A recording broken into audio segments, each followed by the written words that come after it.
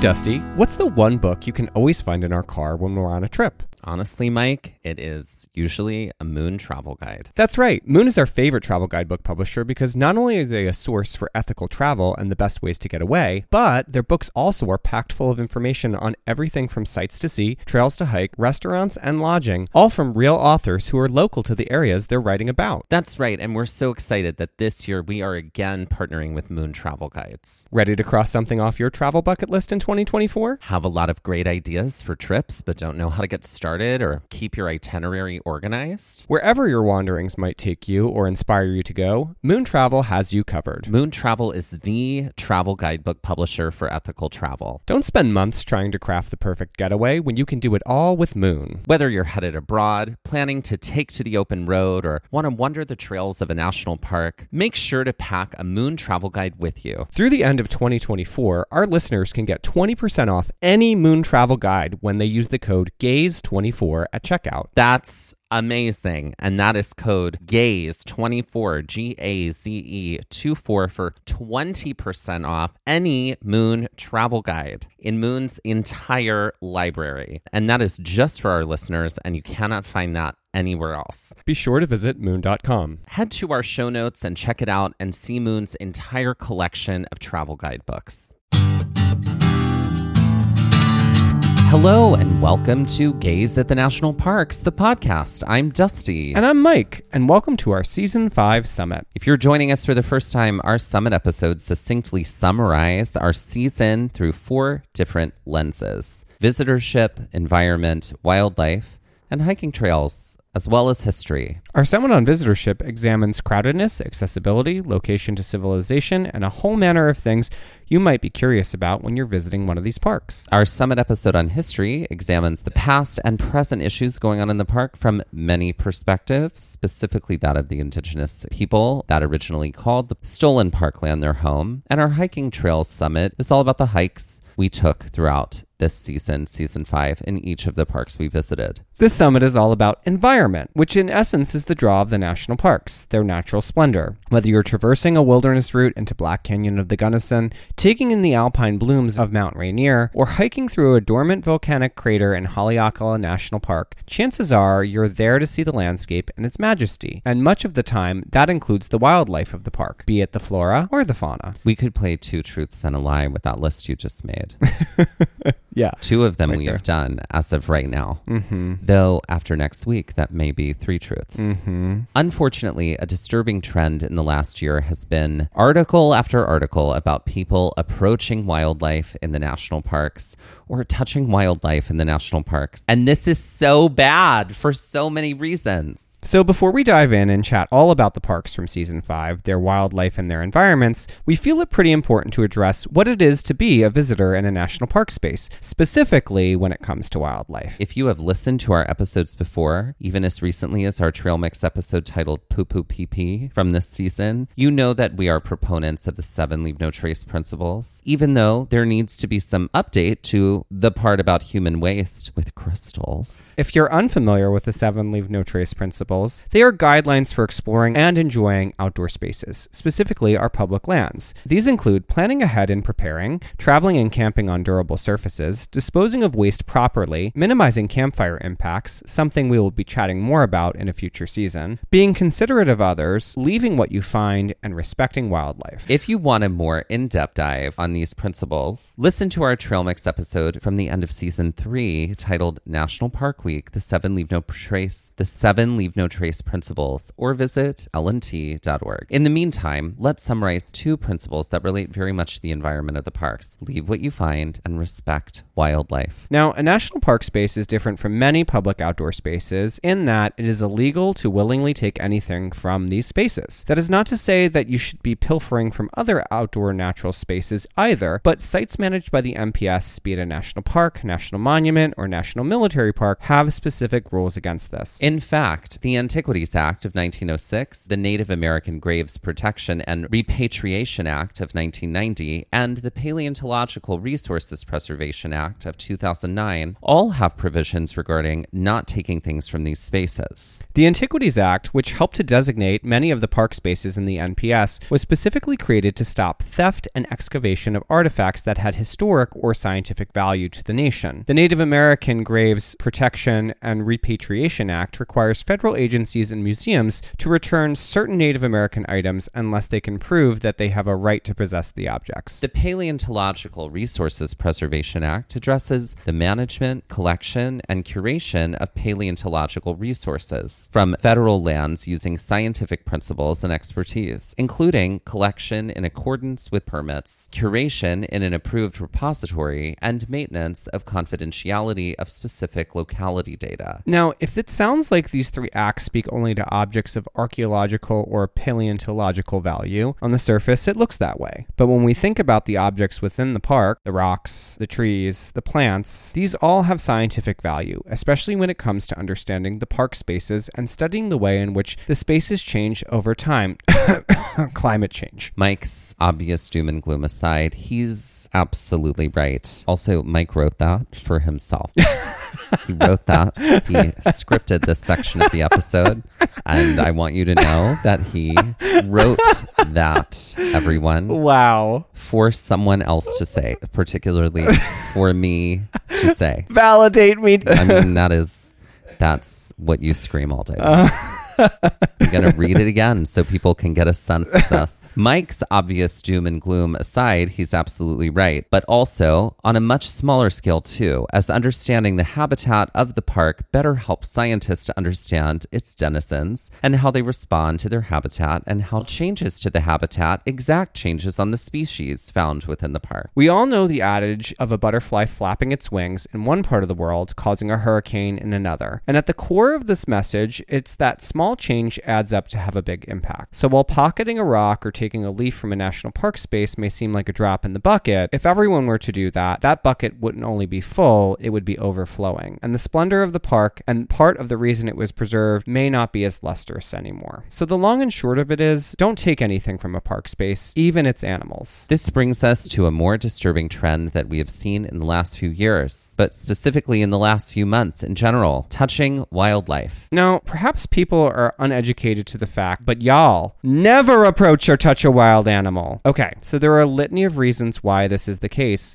but mostly it boils down to the fact that they are wild and we are guests in their habitat. Wild animals are not domesticated, and therefore they are not prepared for what humans bring to the equation. Approaching or touching a wild animal isn't only dangerous to you, but dangerous to the animal, along with potential exposure to the animal of chemicals that are harmful or toxic to them through lotions, bug sprays, perfumes, makeup. Animals also potentially carry with them diseases or pests that we as humans are not prepared to deal with either. Another important reason to not touch wildlife is because it can stress the animals out, even to the point of death. Because human touch isn't in their typical repertoire of experiences, animals can become extremely anxious from the experience. As if these reasons aren't bad enough, touching animals may cause them to be ostracized from the herd, which could lead to euthanization. So let's break this down. So most recently, there have been 3 incidents that have been fairly big news. And were they all in Yellowstone? One was in Yellowstone. I think they might have been all in Yellowstone. All right. All 3 of these, which, not to give attention to it, but also, there's a pretty great Instagram handle called Tourons of Yellowstone. And we honestly, like this because it calls out bad behavior. It publicly shames people for being terrible with wildlife or being terrible, generally speaking, in the natural park spaces. Yeah, and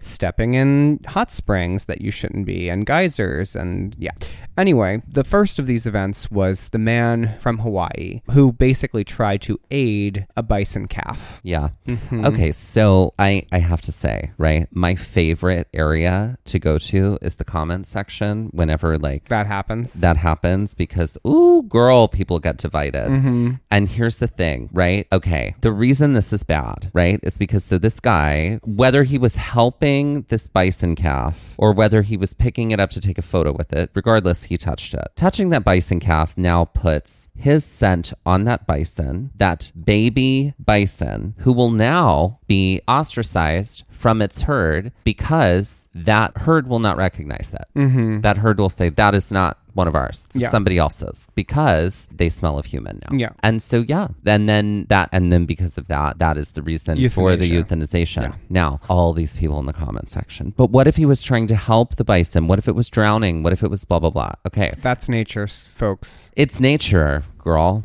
sometimes the water gets ya and that's it. Yeah. Right. Also, like, we cannot interfere because we are not the people who are trained if there is an interference to be needed. Mm-hmm. I mean, if we feel like some like a human has to intervene in a circumstance with an animal, you cannot in any way take that on yourself to do that intervention. That's when you go talk to a trained park ranger who's going to get the people needed to intervene. Or at least assess the situation. Assess to see if the it's situation. possible. But you stepping in, I need to say this, and I'm not saying that this is what this man was doing, but I do have friends who, I mean, I can think of one friend in particular who literally, like, every time I go to her house, she's got a different cat there. She's like, oh, I just found it outside and it needed a home and blah, blah. And I'm like, I barely see any cats outside. I don't know how you in the last 6 months have found 10 different ones. She's you know the what I one mean? that's got them all. Because she's got them all, Yeah. apparently. They find her, I Mhm. guess.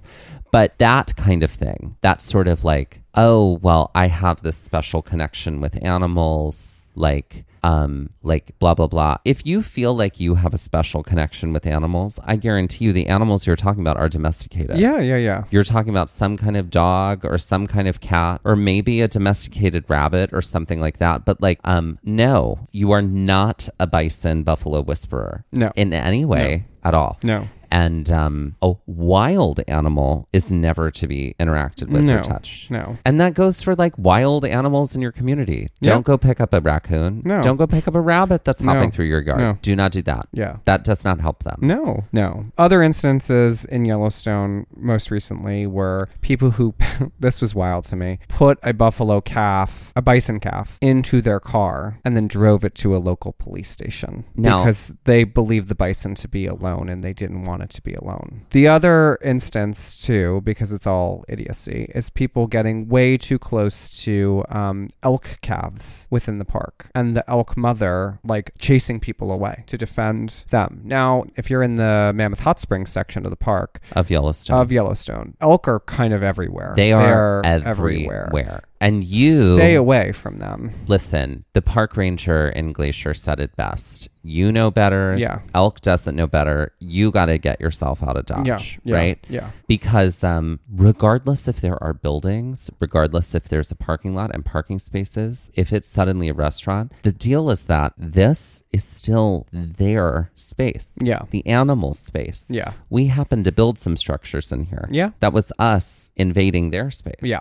And invading the space of the humans that lived before it and stealing it and taking it from them. This is what I mean. Like, oh, this baby bison, we didn't want it to be alone. Yeah. I'm sure these are lovely people and very well-intentioned, wonderful people, right? And I'm not trying to say that they're bad people. So it wasn't a bison calf that they drove to the police station. It was an elk calf. Mm-hmm. And it did run out into the forest. Right. So who knows what the situation is with this little elk calf. But traumatized... Yeah. Certainly. Sure. That elk calf is traumatized. Yeah. I'm just like, I think a lot of people try to find purpose through helping. And in that way, they like, I'm getting into it here, but it doesn't matter. I'm doing it. They try to create circumstances where they can be helpful. And I'm not saying that there weren't dire circumstances here, but like not interacting with that elk calf is way more helpful to that elk calf than putting it in your car or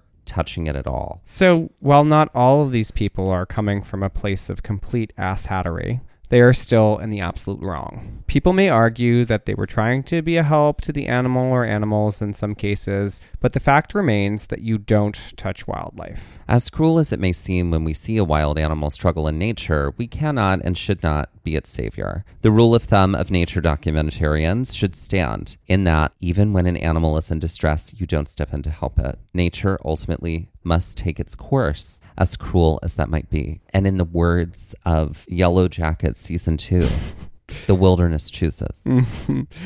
Also, just a fun fact to remember, federal regulations require that people stay at least 25 yards away from wildlife such as elk, bison, and deer, and at least 100 yards away from bears and wolves. So even that way too close selfie is against the law. Keep your distance and don't touch wildlife. Unfortunate news aside, there are plenty of people who visit the parks every year who can manage to keep their hands to themselves and not approach wildlife within the parks. We were fortunate enough to visit 4 parks this season that really had a lot going on for them as far as wildlife and environment. Not that this isn't the case for most parks we have been to, but these 4 stood out in their own special ways. Before we get started, we'd like to acknowledge that while hiking in Indiana Dunes National Park, we are on the traditional and stolen lands of the Kickapoo, Peoria, Kaskaskia, Potawatomi, and Miamia people. While we were in Theodore Roosevelt National Park, we were on the traditional and stolen land of the Mandan, Hidatsa, Arikara, Crow, and many other indigenous people. While in Badlands National Park, we are on the traditional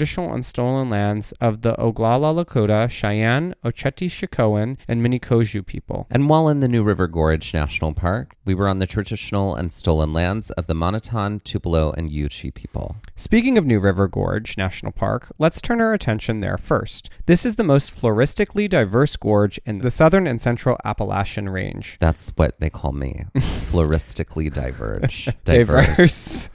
Visiting New River Gorge means being able to see an incredible array of plants and trees. A lot of this is due in part to the moisture distribution from the river to the rim of the gorge. This park is known for its rhododendron, which flourish because of the park's more acidic soil. These plants thrive in ravines and shaded parts of the range within the park. Where did we see rhododendron? We saw them a lot, but there were quite a bit of them on Long Point Trail. Mm-hmm, absolutely. It was like that kind of like final section, I feel like. Final section, it had just sort of like tunnels. A tunnel of rhododendron. Mm-hmm. There was also great. On the Castle Rock Trail, underneath the Canyon Rim Trail in the Grandview section. Oh, totally. There were definitely some there. They were all hiding in that shadow there. Mm-hmm. It definitely felt like, I always remember, even just, I don't think they were rhododendron in Hawaii, but when we were in like Waimea Canyon and hiking, we were through these sort of just like, it felt like these bored tunnels. Oh, yeah. And so it was really, really neat and is very, very beautiful. Rhododendrons tend to bloom from May through July at the gorge. The types included within the park include the great rhododendron, which is the state flower, and the Catawba rhododendron. Mountain laurel, which sometimes gets confused with rhododendron, are also in abundance within the park. While trees like oak and maple dominate the landscapes of the forest here, hemlocks and ash trees, while still present in limited numbers, used to share the wealth of the forest as well. The range of the ash tree is from Nova Scotia to Florida and as far west as Minnesota and eastern Texas. However, the ash tree has a nemesis, the emerald green ash borer. Native to Asia, the ash borer was first discovered in Michigan in 2002 and has wreaked havoc on the ash tree population of the U.S. since. New River Gorge National Park is no exception. The larvae of the ash borer, which are laid inside the tree, tunnel into areas of the tree responsible for moving water and sugars up and down the trunk, and this eventually takes its toll on the tree. The hemlock trees within the park also have their own nemesis, the hemlock woolly adelgid, which almost looks like cotton strewn amongst the branches of the hemlock. This invasive pest sucks the sap from the hemlocks and spruce trees and wreaks its own sort of havoc on the trees. That being said, despite it all, the hemlocks of the park are holding on strong. Without shock, much of the issues plaguing the flora within the park, from invasive plants to invasive insect species, relate back to climate change, as the milder winters have allowed these pests to have higher survival rate and larger numbers. When we turn our attention to the wildlife of the park, we find a wide array, both of endemic animals and transitory ones. New River Gorge is uniquely positioned so that many animals more commonly found in the north find the park at the edge of its southern range, and vice versa for animals typically found in the south, where the park is the edge of its northern range. Within the park, you may find common mammals like groundhog, raccoon, opossum, gray and fox squirrels, chipmunks, and white-tailed deer, but over 65 species of mammals can be found in the park in total. When it comes to birding, this park is a birder's paradise, as it is nestled in a major migratory zone for many birds. This includes birds of prey like hawks, bald eagles, and peregrine falcons. In fact, New River Gorge was a park that was heavily responsible for the reintroduction of peregrine falcons to the eastern U.S. in a very successful way. The peregrine falcon population was in decline in the 1950s because of pesticide use, which caused maladies in eggshell formation and led to failures within the population. While the species was listed as endangered through 1999, recovery efforts began to take hold, helping to boost the population. In New River Gorge, a process known as hacking went into effect. Essentially, birds were taken from nests which were built on bridges in Virginia, New Jersey, in Maryland. These bridge-built nests also led to great mortality rates amongst bird populations because of either collisions with cars or fledgling from the nest before ready and meeting demise in watery graves. It's so sad. Hacking allowed for simulated nest boxes to be created within New River Gorge, which would help to raise the birds until they were ready to leave the nest. Birds would be fed without human intervention and would allow them to grow strong prior to their readiness to leave the nest and hunt on their own. So we didn't actually see, did they have a box for this? I know we saw a really in-depth sign about hacking when we were on the Canyon Rim Trail or the Grandview Rim Trail. I can't remember if there was actually a box there, but this is where we first learned about this. And it's pretty spectacular that this was such a important zone for reintroduction and repopulation of peregrine bird falcons. species. Yeah. Specifically falcons. Yeah. This is, as we were talking about earlier, human intervention. This is technically a form of human intervention. Absolutely. But these are people who are trained, know how to do this in a way that still allows those birds to feed themselves and sets them up in a natural space to thrive. Versus putting them in the backseat of their cars. Exactly. As far as reptiles, amphibians, and fish go, there are at least 40 species of reptiles, including 2 venomous types of snakes, the copperhead and timber rattlesnake. There are 89 different types of fish, 46 of which are native, in a river that is very productive breeding ground for fish. And there are at least 50 species of amphibians, of which the hellbender, also known as the Allegheny alligator, are of particular interest to biologists, especially when it comes to the health of the stream and tributary habitats. Unsurprisingly, these aquatic dwelling creatures also face a great threat as the climate shifts, because the river has such a rich diversity of hydrological zones that are particular to specific species. The shifting climate will likely make these areas less hospitable in the future. Now let's move to Theodore Roosevelt National Park, located in the land also known as North Dakota. When it comes to wildlife, Theodore Roosevelt National Park is one of the most famous parks for wildlife, particularly due to how abundant the wildlife is to visitors. When driving the Park Loop Road in the South Unit, and we know this because we did this on our very first day there, it is possible to see prairie dogs, buffalo, wild horses, pronghorns, and golden eagles. Do go listen to our trail mix on the wildlife of Theodore Roosevelt National Park for a deep dive into all of the animals, creatures, and birds this park is known for. Other wildlife found in this park include white-tailed deer, mule deer, elk, bobcats, longhorns, badgers, beavers, and porcupines. When it comes to the wildlife in Theodore Roosevelt National Park, the park management asks that you do the following 3 things. 1. Keep pets inside the car. They can scare wildlife. 2. Do not use wildlife calls. That stresses wildlife out. And 3. Drive slowly on the park road. Remember that we are visitors to their spaces, and that includes our cars, so driving slowly is a must. Theodore Roosevelt National Park is located amid the Great Plains. It is a park known for its grasslands. Do go listen to our trail mix, The Science of Grasslands, for a deep dive into the benefits of grassland environments. Rolling hills, prairies, and occasional badlands are the majority of the land features here in Theodore Roosevelt National Park. Let's now take a look at the environment of this park and its relationship to climate change. One of the best animal groups to study when it comes to climate change is, drumroll please, birds. I just want you to know that Dusty wrote this for me to say for him. That's right. That's right. Because payback or... I don't know if it's payback. I feel like you're making a false equivalent, but I'll allow it. Oh, will you? I'll allow it.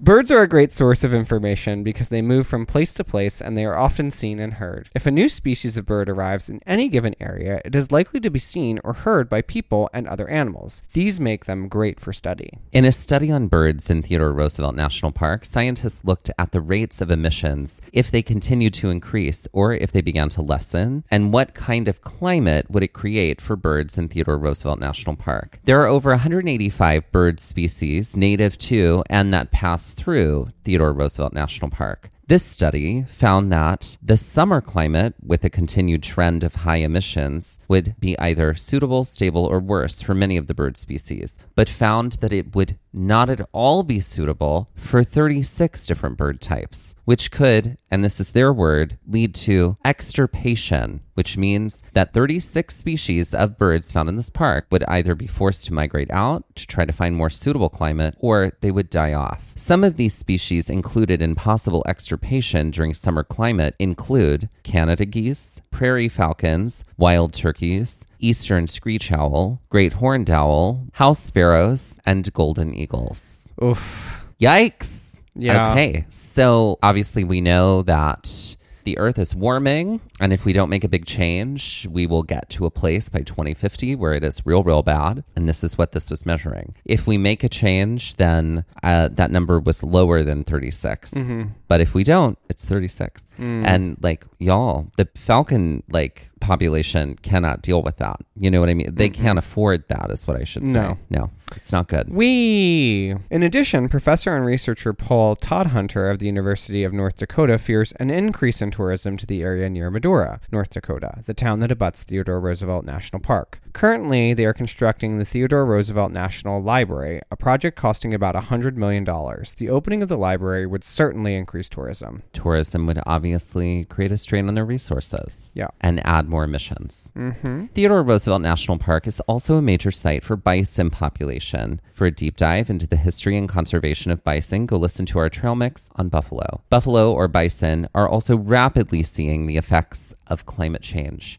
In the article, Once Nearly Extinct, Bison Are Now Climate Heroes, published in the Washington Post, author Jess McHugh reports, quote, "Bison suffer from the effects of climate change too. Warming temperatures have caused bison to shrink, according to several recent studies. That's because climate change acts on the grasses they eat, reducing the protein content. One study found that for every 1 degree Celsius the temperature warmed, male bison weighed on average 20 pounds less. The climate is expected to warm by nearly 3 degrees Celsius by 2050, end quote." Woof. Ain't that something? Literally, the size of the animal is different, literally because of climate change. Woof. Yep. Mm-hmm. So, everybody, we gotta get those corporations to stop. Is what we gotta do, because we're gonna keep doing our local thing. We're gonna act locally and think globally, but we do have to put the pressure on the corporations. And now let's look at Badlands National Park in the land also known as South Dakota. This is a desert park found within the Great Plains. This area was once the bottom of the Western Interior Seaway and is now covered in fossils, though no dinosaur fossils. Each different layer of the formations represents a different period of time and contains different types of fossils from the animals of that time. For more information about the science and history of the Badlands, listen to our Trail Mix episodes from this season, The Science of Badlands and Fossils of the Badlands. When it comes to the environment of the Badlands, there are many similarities to that of Theodore Roosevelt National Park, since both spaces contain badlands, grasslands, and desert. In the Great Plains, Badlands National Park consists mostly of prairie. A prairie is defined by a large open swath of grassland. Some prairies are tall grass prairies, some are short grass prairies. Badlands contain both, and is considered a mixed grass prairie. A prairie is also known for its lack of trees. Why are there little to no trees in the area? The climate, the land, air, and rainfall of this area do not create sustainable conditions to grow trees, but do create circumstances to grow grasses, thus the Great Plains. This park certainly boasts its fair share of wildlife. While in Badlands, we saw bighorn sheep, cliff swallows, and golden eagles. It is also possible to see black-footed ferrets, prairie dogs, pronghorns, and more. We can't talk about Badlands National Park and climate change without talking about the 2017 tweet storm about climate change statistics that came from Badlands' Twitter account. During the time that 45 was in office, he often spouted misinformation on almost every topic, but particularly about climate change and science. During this time, 4 tweets came out of the Badlands National Park Twitter account that offered what seemed to be some real science about climate change. The since-deleted tweets caught a viral moment, and the internet began lauding Badlands National Park, the climate hero we didn't know we needed. So, what did the tweets say? There were 4, and they read the following. Tweet number 1. The pre-industrial concentration of carbon dioxide in the atmosphere was 280 parts per million. As of December 2016, it is 404.93 parts per million. Tweet number 2. Today, the amount of carbon dioxide in the atmosphere is higher than at any time in the last 650,000 years. Tweet number 3. Flip side of the atmosphere. Ocean acidity has increased 30% since the Industrial Revolution. Ocean acidification, #climate, #carbon cycle. Tweet number 4. Burning 1 gallon of gasoline puts nearly 20 pounds of carbon dioxide into our atmosphere. Thanks to the lovely folks at our favorite place, The Weather Channel. all of these tweets were fact-checked with climate experts, including NASA's top climate scientist, Gavin Schmidt, and they were all found to be correct. Turning our gaze to the Midwest, another park with incredible biodiversity and range is Indiana Dunes National Park, located on the shores of Lake Michigan. This park is the product of many forces of nature, from glaciation... From glaciation, David. At the association. We're going to the association. The Glaciation Association. Glaciation. From glaciation to dune succession to the shifting winds, there's a lot to experience in a park of this magnitude. So what sort of habitats did we encounter within Indiana Dunes? Okay, well, obviously sand and like shore. Yep. But also wetlands and marsh. Yeah. And lake. Yeah. What surprised you? Bog. Well, I was shocked at how green it was. I was shocked at the marshland and just like all of that. I could not believe that. I think because we had seen great sand dunes, I think we were both expecting a similar experience. Just sand. Yeah, just sand. Or like sand along a shore. Yeah, not what we got here.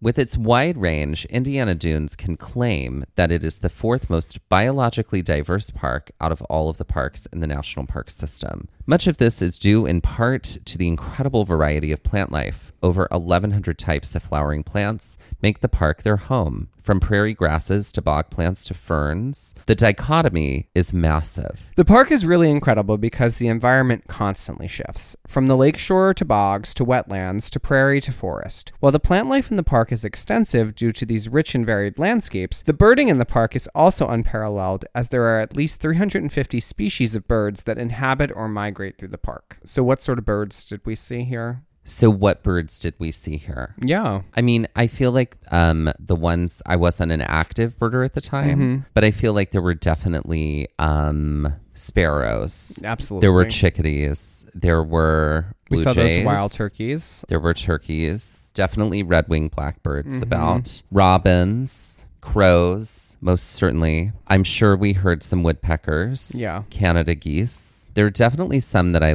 would love to see if we went back. Like, I'd love to see yellow warblers. I still haven't seen indigo bunting, even though they're around here too. Yeah. I know they're there as well. They also, because they're a wetland, they have lots of different, water birds. Yeah. Obviously they have great blue heron. We saw one of those, but they also have green heron, and it would be great to see those as well. They also have bald eagles and a lot of types of ducks. So I would like to see those as well. Some of the spaces that we visited in the park that are incredible for birding include Long Lake, West Beach, and Cowles Bog. Some birds that can be spotted in Cowles Bog include the American woodcock, the sorrel, and Virginia rail. That's my drag name. Virginia rail. While in the West Beach area of the park, you may be able to spot a hairy woodpecker. And Long Lake has a variety of waterfowl, including heron, which we apparently missed.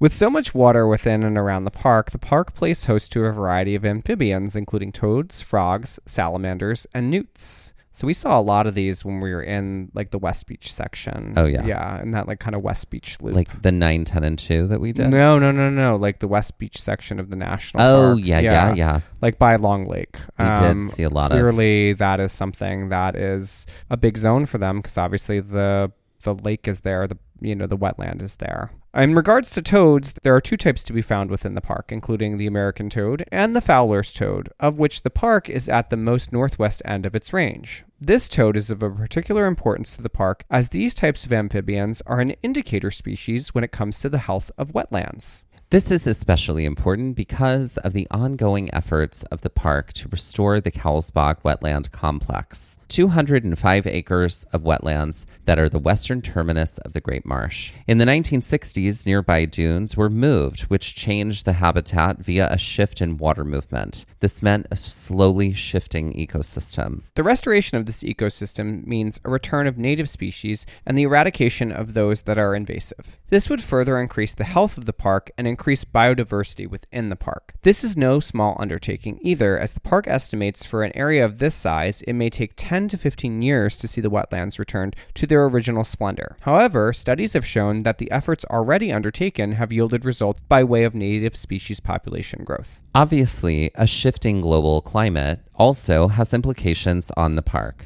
especially one at the edge of a large body of water. But while other parks may need to worry about sea level rise, Indiana Dunes actually has more to worry about by way of erosion, as rising water levels within the lake, which typically cycles every 30 years or so, and loss of ice in the wintertime will likely contribute to more erosion along the lakeshore. And who's filled with dark information now? Oh, I mean, you always are. Mm-hmm. Always. The sources for this episode include the study Birds and Climate Change published by the National Park Service. The paper, Climate Change Assessment Using Spatial Climate Datasets, Theodore Roosevelt National Park, South Unit, 1895 to 2019, by Paul Todd Hunter. The article Climate Change Puts Theodore Roosevelt in a Hot Spot by Walter Criswell, published in the Colleges of Arts and Sciences at University of North Dakota. The article Once Nearly Extinct, Bison Are Now Climate Heroes by Jess McHugh, published in the Washington Post. The article Bison Country is Changing and Not for the Better, but the Future is Unwritten by Sammy Roth, published in the LA Times. The articles Effects of Climate Change at New River Gorge National Park and Preserve and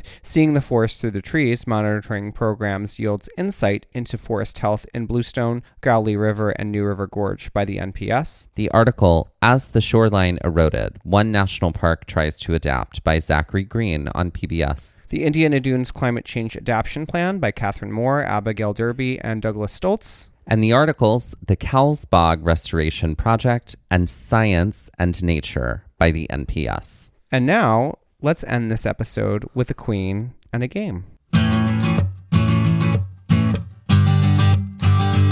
Ladies and gentlemen, please welcome to the stage Erin Out. Erin Out. Yeah. Okay, so I feel like she's like Erin Out.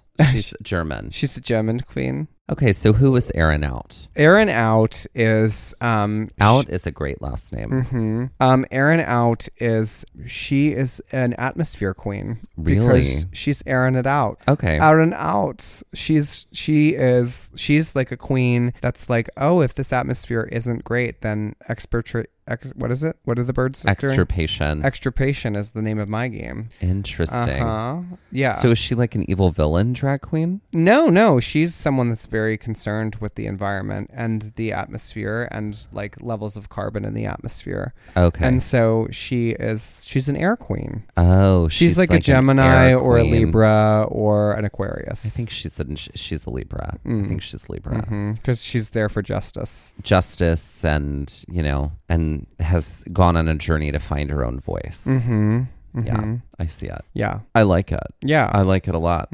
Okay. All right. I do feel like she has like lots of sort of sheer things floating. Erin Out. Maybe Erin Out moves through the air as like an acro queen. Like an acrobat queen? Yeah. An acro queen? Yeah. Like she has an acro crack. Yeah. I didn't say aggro. I said, she's got an aggro crack. Right. She sure does. No, like an acrobatic queen. I like it. Yeah. I feel like very much so Total Eclipse of the Heart is giving me like that sheer fabric doesn't like it's Bonnie Tyler, right? Correct. Yeah. Doesn't she have a lot of sheer fabric? Oh yeah. Like and it's like flowing it's like through billowing. The window. Yeah. And like also, the curtains. Also all coming back to me now, Celine. Yeah. That's a like very that's an outfit that comes to mind for me. Yeah. Billowy. Okay. So something billowy and big hair. Yeah. Oh yeah. Okay. Great. Teased for the gods. God, I like that. I like that very much. Yeah. Also, sort of like giving us I'm not Dana, I'm Zool vibes. Yes. Right. No Dana, only Zool. Only Zool. Yeah. Yeah. Got it. What's her Great. merch? That's a great question. Okay, what if they are air fresheners like that are made in her likeness? Okay. Like yeah. you're hanging a little like an airing out in your space. And you're airing it out. Yeah. Mhm. I like it. that. I like that. Great. So But I do feel like she's a bird queen though too, because she's of the air. We're bringing a lot in here. I know, but I'm doing it for you. So I feel like her air fresheners might be in the shape of birds. Let's not include birds just to placate. This queen on the couch? That's right. That's right. Fine. Cut it out I then. think she's got an outfit, and like her air fresheners that evening, like whatever outfit she's wearing on stage matches the Great. outfit she's got on in the air freshener. I love that. Yeah. They're tiny little like voodoo doll versions of her. Maybe not Voodoo that doll. scary, but yeah. Sure. That size though. You know? Sure. Great. We went to some We did. So we went some weird places there. She's like a tiny little Polly Pocket. Okay. That's what she's Polly like. Pocket. That's real tiny though. That's like Okay, maybe a little bit bigger than Polly Pocket. Maybe she's like a miniature doll. great. But she is an air freshener. I love it. Okay, great. Great. So, ladies and gentlemen, please welcome to the stage Erin out. Erin out. Okay. Okay. So I have 2 games. Oh, look at me being treated. I know. Mm-hmm. I have 2 games. Are you ready for the first game? I am. The first game, it has 5 questions. Great. It's called Should You Touch the Wildlife? The answers are all no. And I'm going to give you 5 scenarios, and you have to give me your honest answer, No. or the best answer you can come up with on should you touch the wildlife in this circumstance. Are you ready? The answers are all no. Here we go. The first one. You see a rabbit hop across a trail and you want to quickly pet it and hold it up for a picture. Do you touch the wildlife? No, That is the correct answer. No, you do not touch the wildlife. Why? because we don't touch wildlife. Because we don't touch wildlife. Right. Right. Second one. You see a young deer sitting in the grass near the parking lot where your car is parked. It's quiet and it's adorable and you just want to pet the deer. You've never seen a baby deer before. Do you touch the wildlife? No, Why? because we don't touch wildlife. Right. And also, let's elaborate. Because your scent will potentially cause this animal to be ostracized. That's right. Third, you are in Channel Islands, and one of those adorable little Channel Islands foxes walks up to you and sits on your shoe, and it wants some food. Do you touch the wildlife? Do you give it food? No, because feeding animals create a dependency on animals to believe that humans will give them food, and that is not always the case. Correct. Also, we just don't touch wildlife because it's not right. Right. And it could injure them, It could stress injure them out, stress endanger them. Yep. Mm-hmm. Fourth one, you see an injured baby bear in the middle of a trail. It has a branch wedged into its paw and it's bleeding. Do you touch the wildlife? No, but you tell a ranger about it and let that Exactly. ranger deal with that issue because you're not a trained professional. That is right. Okay, and the fifth one, you are walking near a river and you see a baby bison swimming and it looks like it's struggling. Do you touch the wildlife? No, you let nature run its course. That's right. The wilderness chooses. The wilderness chooses. That's right. Okay. And now for, we have a 10-part Jeopardy category Jesus, today. you were You a cat at midnight when it came to trivia. I wanted to give you lots to work with today. Great. Because I adore you. But also disparage me at the same time. Here we go. This is called National Parks of the Season, rebranded Rhyme Time. Great. Okay, so the answer will be one of the parks from the season, but one of the words is different and it rhymes. And it has been rebranded.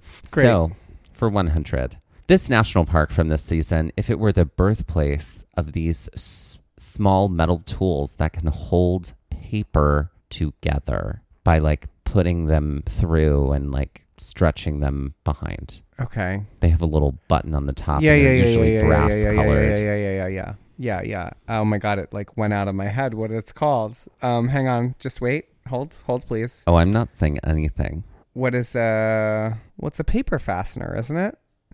Nope. What is it called? It has a bit of a broy name to it. What is it, Brad pin? Okay, Brad is correct. So put that in the title of What one is of the... Bradlands? There you go. Bradlands National Park. Okay. But it is a paper fastener is like the generic nomenclature, I think, for it. Okay, well, I mean, I will take your word for it because you are the printmaker. Oh, and also the memory keeper's daughter. And also the memory keeper's right. daughter. Did you hear me say in my own way that you were right? Yeah, I did. Great. And But I did wanted you take more. it and appreciate it?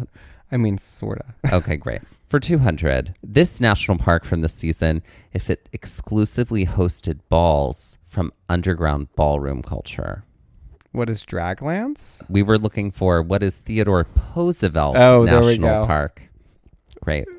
For 300, this national park from this season, if every time you visited, you felt frightened and your bottom lip began to tremble. What is New Quiver Gorge? That's right. Yeah. Oh, God, yes. What is New Quiver Gorge National Park? For 400, this national park from this season, if it only contained large black birds that look like ducks. Large blackbirds that look like ducks. Yep. Are they also aquatic birds? Yep. They usually have red eyes. Oh. So it's loons.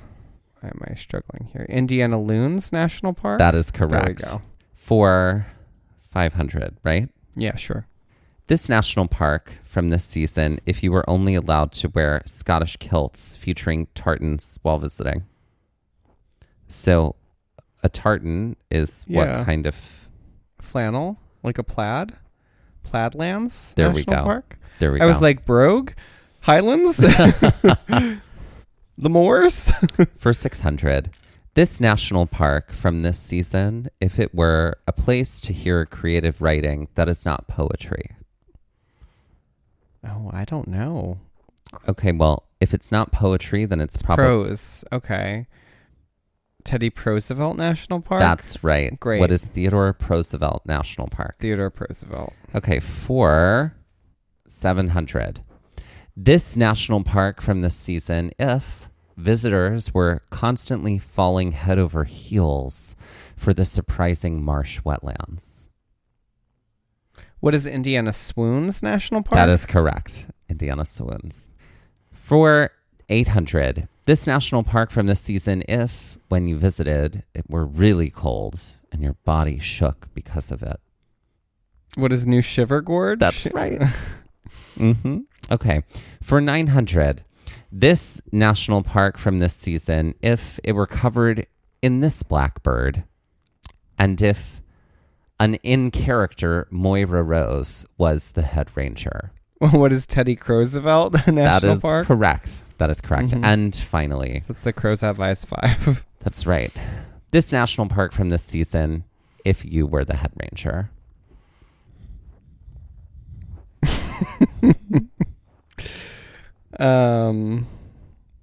What is Bad Girls National Park?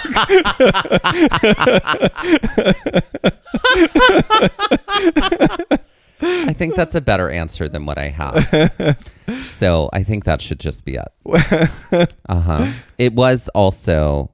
Was it based off of Badlands? Mhm. Okay. Can you guess what I did write down? What is Dadlands National Park?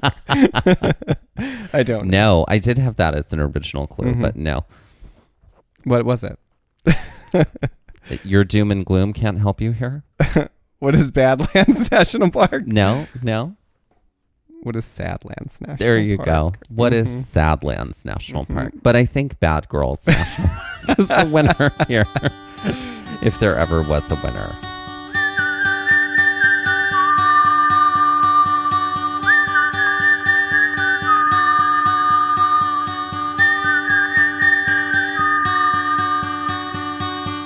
This has been the Season 5 Bad Girls Summit by Gaze at the National beep, beep. Parks, the podcast. Toot toot.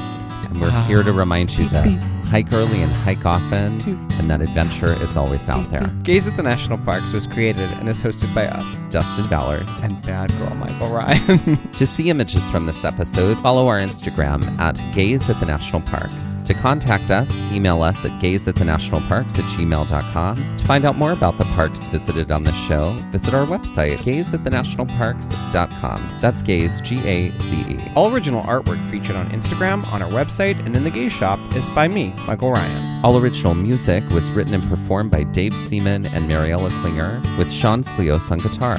Our music producer is Skylar Fordgang. This episode was edited by me, Dustin Ballard. We would also like to acknowledge that while recording this episode that we're on the traditional and stolen lands of the Lenape people, also known as Middlesex County, New Jersey.